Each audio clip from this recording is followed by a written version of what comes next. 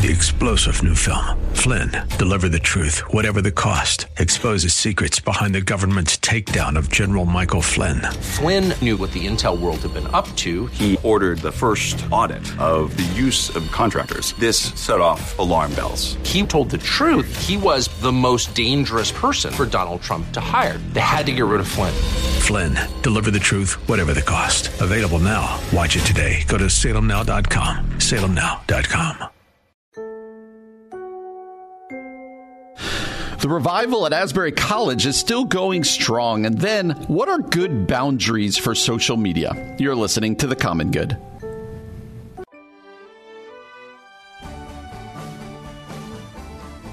Hey friends, happy Friday. Welcome to The Common Good here on AM 1160 Hope for Your Life alongside Aubrey Sampson.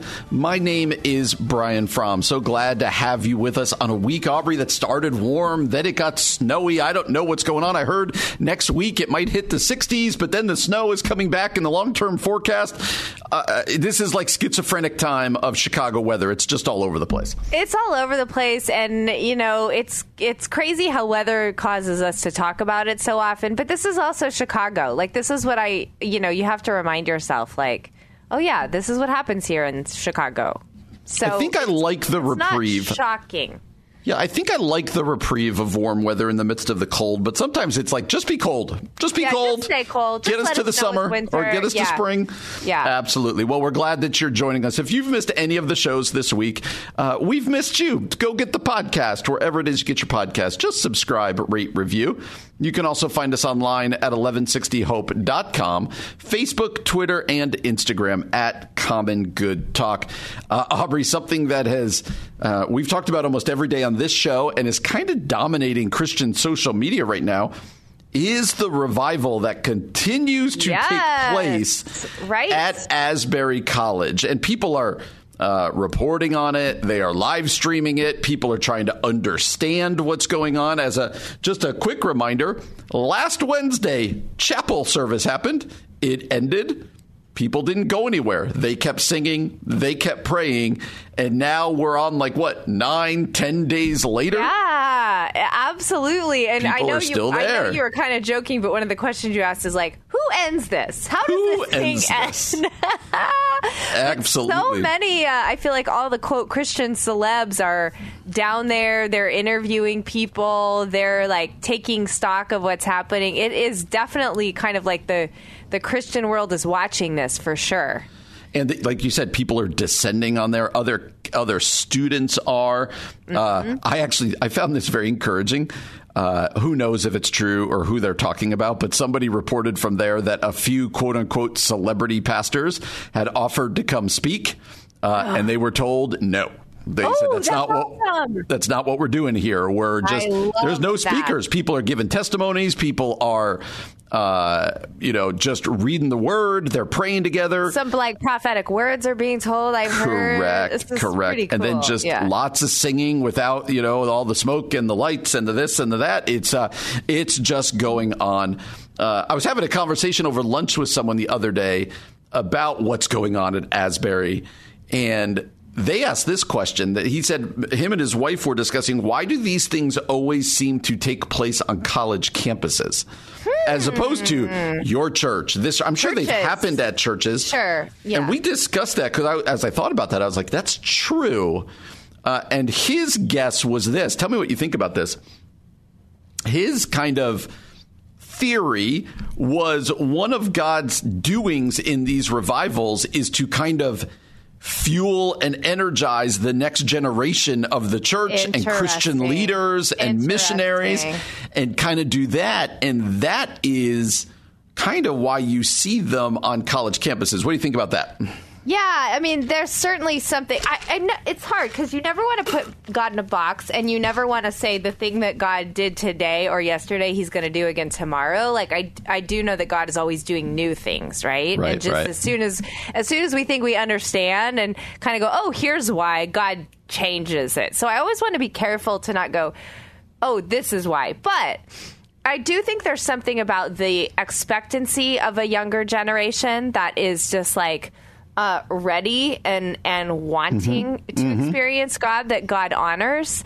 And I definitely, I mean, you have to believe there's some truth in that God is readying the next generation with a new hope, new passion, new conviction. And so it does make sense that this kind of thing would take place in like a group of people that are burgeoning into their adulthood and about to enter into like the quote real world. Yeah. Yeah. So I wanted to talk about a Facebook post I saw by somebody named, I'm going to butcher his name, I'll then spell it. His name is Tim Boger, Beougher. That's so funny. I was going to say Tim Bauer.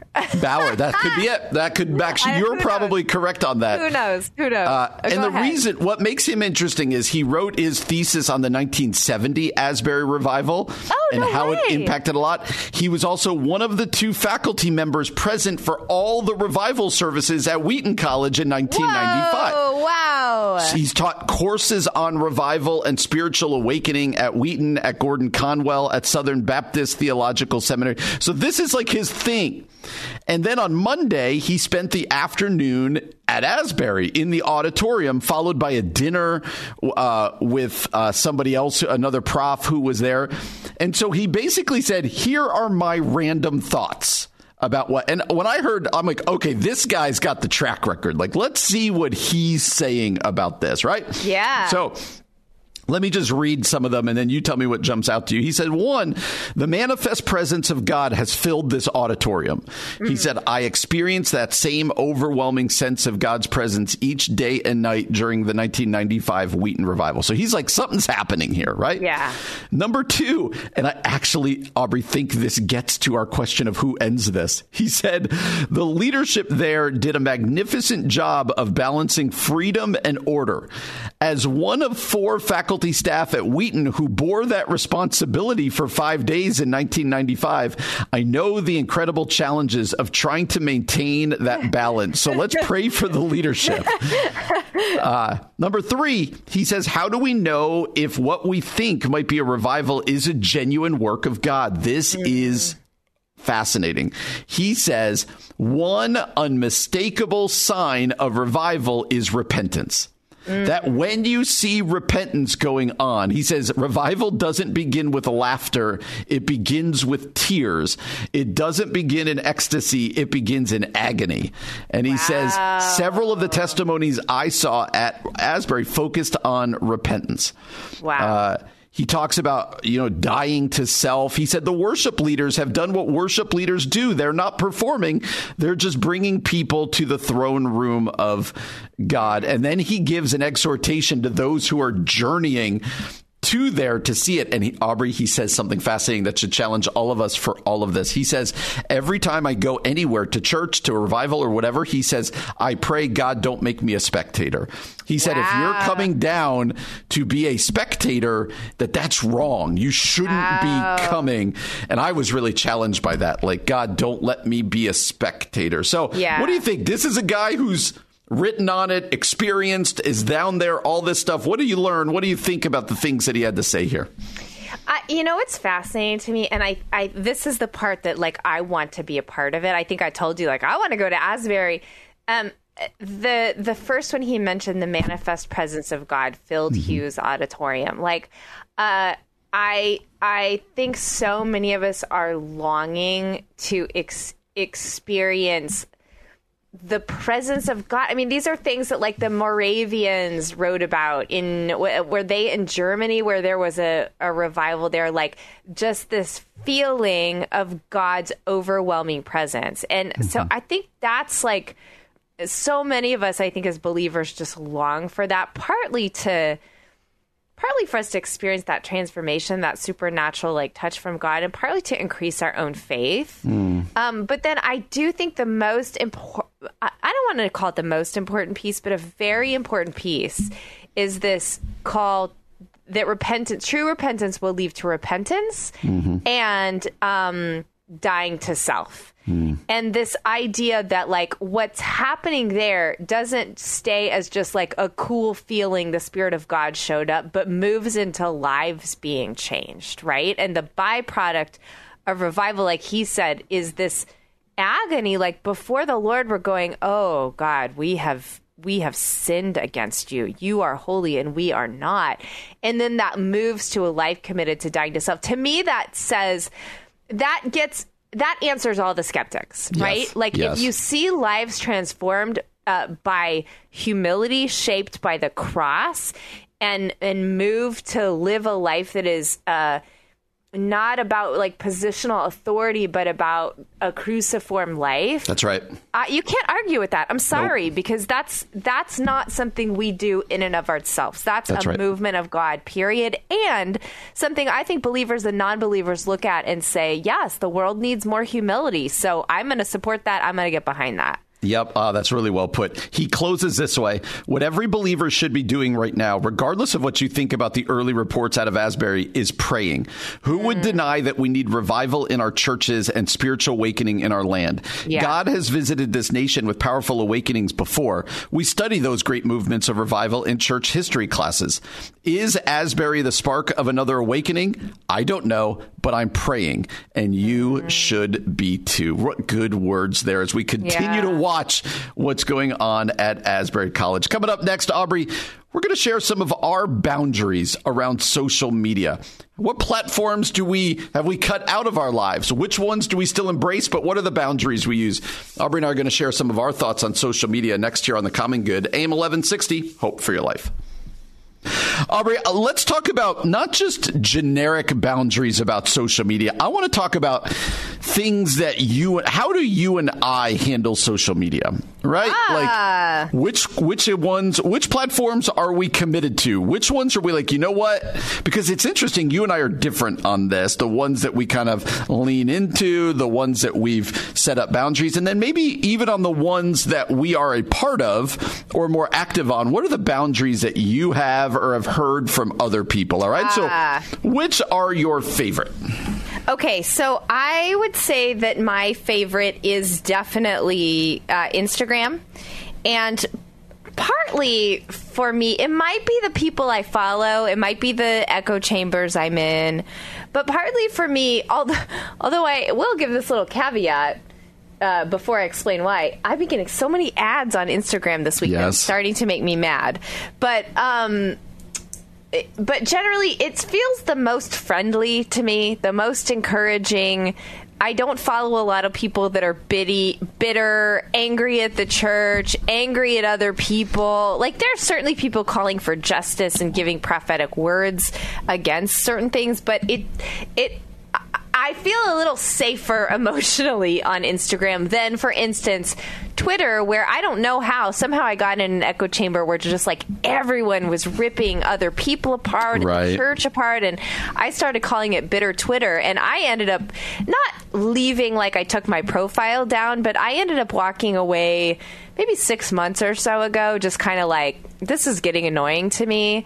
I'm going to take a pause. And then actually just this week, I posted something that says, like, I'm barely here anymore. If you want to find me, I'm on Instagram. I also don't have a Twitter voice. What I mean by that is people who are really good at Twitter speak in like, they speak in clips, sound bites or something. Like they write in sound bites and they say these little pithy things that are often like lightning rod things. And I just don't work that way. And so I also felt like I wasn't adding much to Twitter. I wasn't getting from it. I wasn't adding to it. I decided to walk away. Gotcha. That's Instagram confuses me. I'm going to sound old here. For some reason, I'm on Instagram mainly because I got on it when we let our kids on it. Now they're like, multiple social media things past Instagram now, wherever they are. Right. But Instagram confuses me because I always see the same people. Oh, like it feeds you the same people. Yeah. And it's now one of them's you. So, that's a joy of my day. Lucky you. So Instagram, I'm neither thumbs up or thumbs down. Hold on. You never like or comment on my Instagram posts. So if one of the regular people is me, I feel betrayed right now. Betrayed and hurt and rejected. when there is something worthy to be liked, I will like it. I have a high bar on these things. Wow. Okay, go ahead.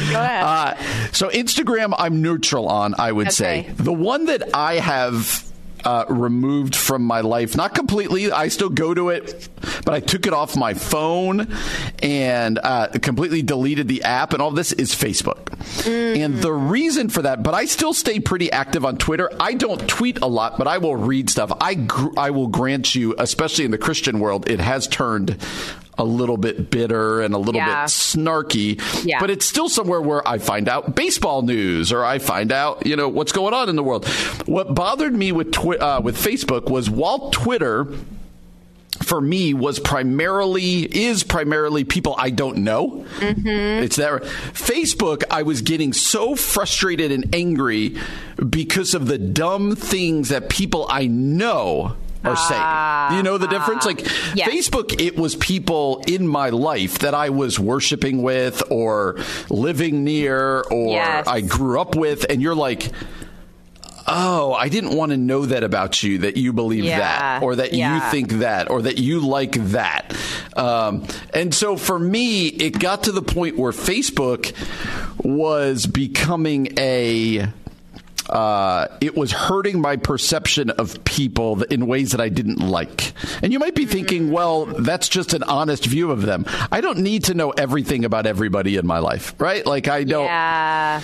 So that's the difference for me. Now, with Twitter, I do think I need some better handles on Twitter, mostly because of frequency, but also I need to figure out ways to also kind of keep out some of the voice. Now, Elon Musk has really changed the way Twitter works, and I wouldn't say that's for the better. Tell me about that, because I haven't been on since he took over. I left before he took over Twitter, so I didn't leave because of Musk. But how has it changed? I could be wrong about this, but it feels like the algorithm has changed, and I'm not necessarily. And other people have said this. You don't necessarily see stuff in order anymore. It used to be. Here's the people I follow. This person put something up a minute ago. This one 2 minutes ago. Yeah. It feels a little more nuanced than that. Now they have this whole for you and also the people you're following, so you get kind of confused. Yeah. And also, he let on some, people who now you see their posts more and more, and you're like, okay. So I do think, what are your how do you protect yourself? How do you not become angry or disillusioned or frustrated while still being a part of social media? Well, so I think what's interesting for me, and I don't think I realized that this was unique about me, but as I'm talking to more and more people in my life, I realize that it is. And this might be to my detriment. I don't know. I will post on Instagram and I'll share it to Facebook, but then I'm really not on it that much. I'm not scrolling through people's feeds. I'm not watching their stories. I think in one sense that's not helpful because I could be building, my platform more if I was a little more engaged. And sometimes I'll go and I'll look for my friends, or sometimes I'll spend a few moments scrolling through Instagram. I'll like a few things. I'll heart a few things. But generally, I just don't spend that much time there, especially on Facebook. I am rarely on Facebook, rarely looking through people's stuff. And if I post there, it's because I posted on Instagram and I have them connected. So I guess that's a boundary that I sort of have set unintentionally, that I just kind of go on, do what I need to do, and then I'm done. I don't lay in bed at night scrolling through social media. That's not appealing to me. I do lay in bed at night watching Netflix shows. I'm not saying one's better than the other. But I did tell you with Twitter, I eventually had to get off because I just found I was a little too annoyed and a little too swayed by the cynical people in a way that wasn't encouraging to my soul anymore. And again, like I said, I wasn't adding value to Twitter. And so I did just kind of I removed the app and I stopped going there. But this is a long-winded way of saying I think one way to protect your heart and soul is just not to be on there that much. I agree. Use it as a tool. Use it to make connections and communicate and encourage people, and then get off and go live your life. And what I find interesting, because a lot of this is basic, like, we'll just do it. But every time I read somebody, you and I were reading about somebody the other day who said, I only go on Twitter on Tuesdays. It's on their profile. I come on here on Tuesdays. Yeah. And you're like, wow, that is some really forward thinking. I think my next step needs to get all social media, and right now it's only Twitter, I believe. I need to get all social media off my phone so that I can only see it when I'm on my computer. Yeah, I think that's my next step, because it's on my phone where I just aimlessly go, why did I click on Twitter again? Why am I back on? What am I doing right now? Yeah. Right. I think that would be next for me. But it's interesting for people out there. I would encourage you, be creative. Like, ask what are the pitfalls of social media for you, and then create boundaries around those. You can turn off your notifications, so you're not getting dinged all the time. Like you're saying, there are ways to either get it off your phone or set some notification boundaries around it. Like there are things you can do. Dan White Jr., Aubrey, he's the author of Love Over Fear. Kind of a name you mentioned off air, the Emergent Church he was a part of, and the Missional Church, all sorts. He's got his hand in a lot of things over the years. Yeah. I want to read to you a tweet that he wrote, and I'd love to know if you agree with him, and let's just unpack it a bit. He said, I've been a pastor in a non-denominational megachurch, an ancient future liturgical church, and a post-Christian missional church. We had the same brick wall we slammed into in every place. Consumerism. So he says it doesn't matter the type of church he has been a part of. Yeah. A lot of people think this is an issue for the megachurch non-denominational deal, which he's saying it is. But he's saying, I've been in multiple different kinds of churches, and the thing that got every one of these churches was consumerism. What do you think about that observation?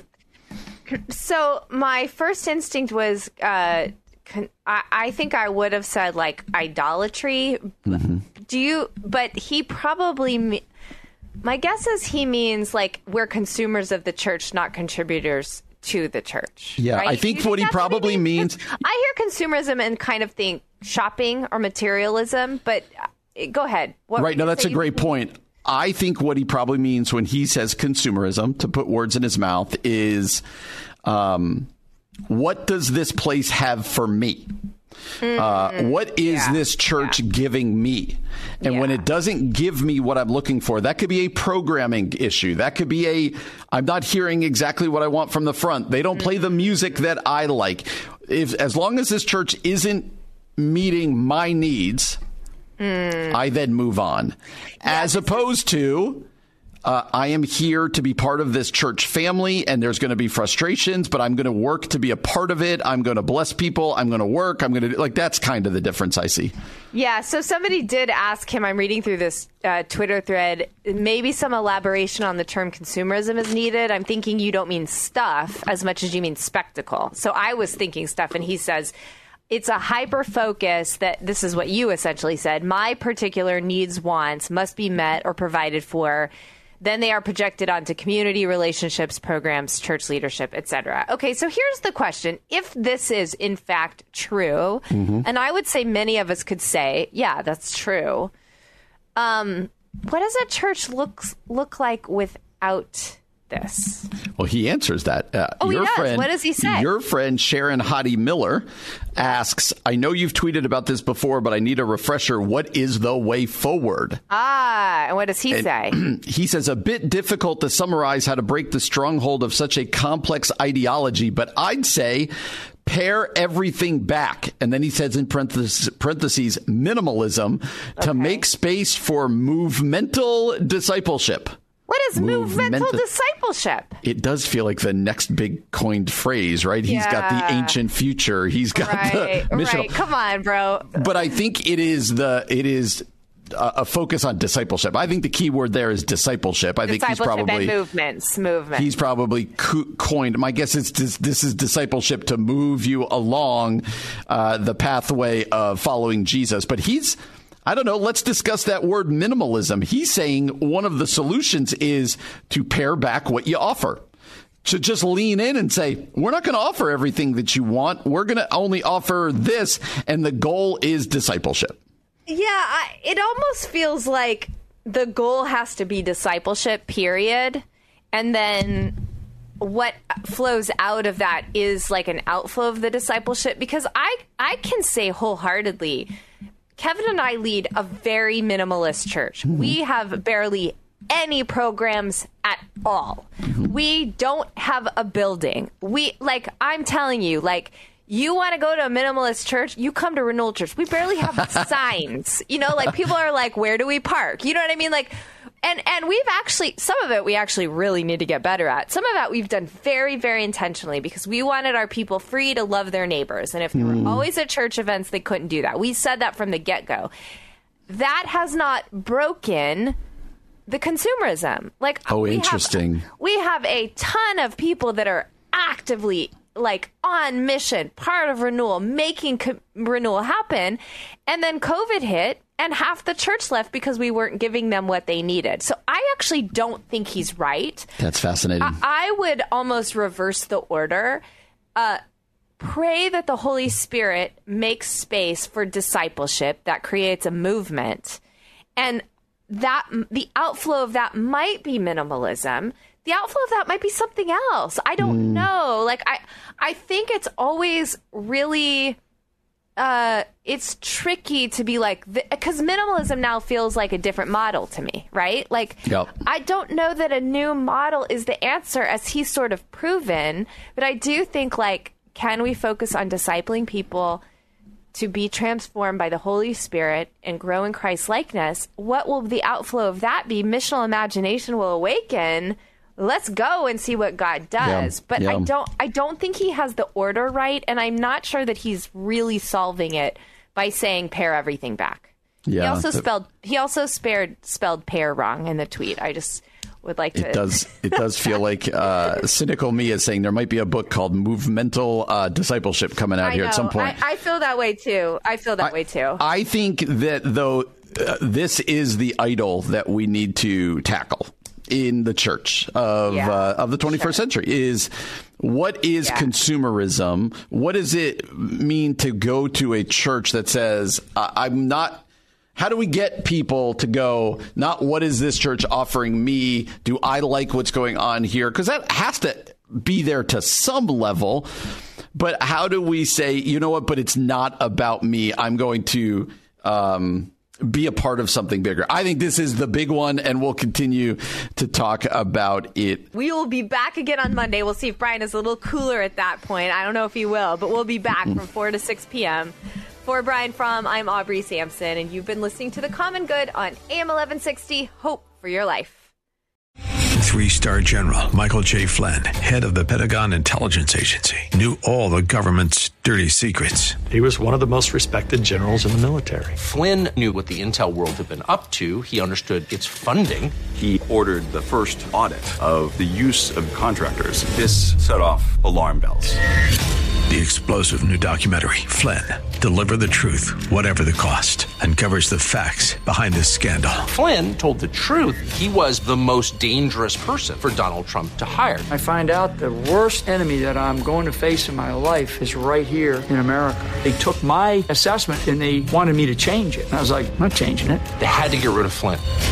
With in-depth interviews, archival footage, and never-before-seen personal records of the man behind the headlines. I just felt like I was drowning. Flynn, Deliver the Truth, Whatever the Cost. Available now. Watch it today. Go to salemnow.com. salemnow.com.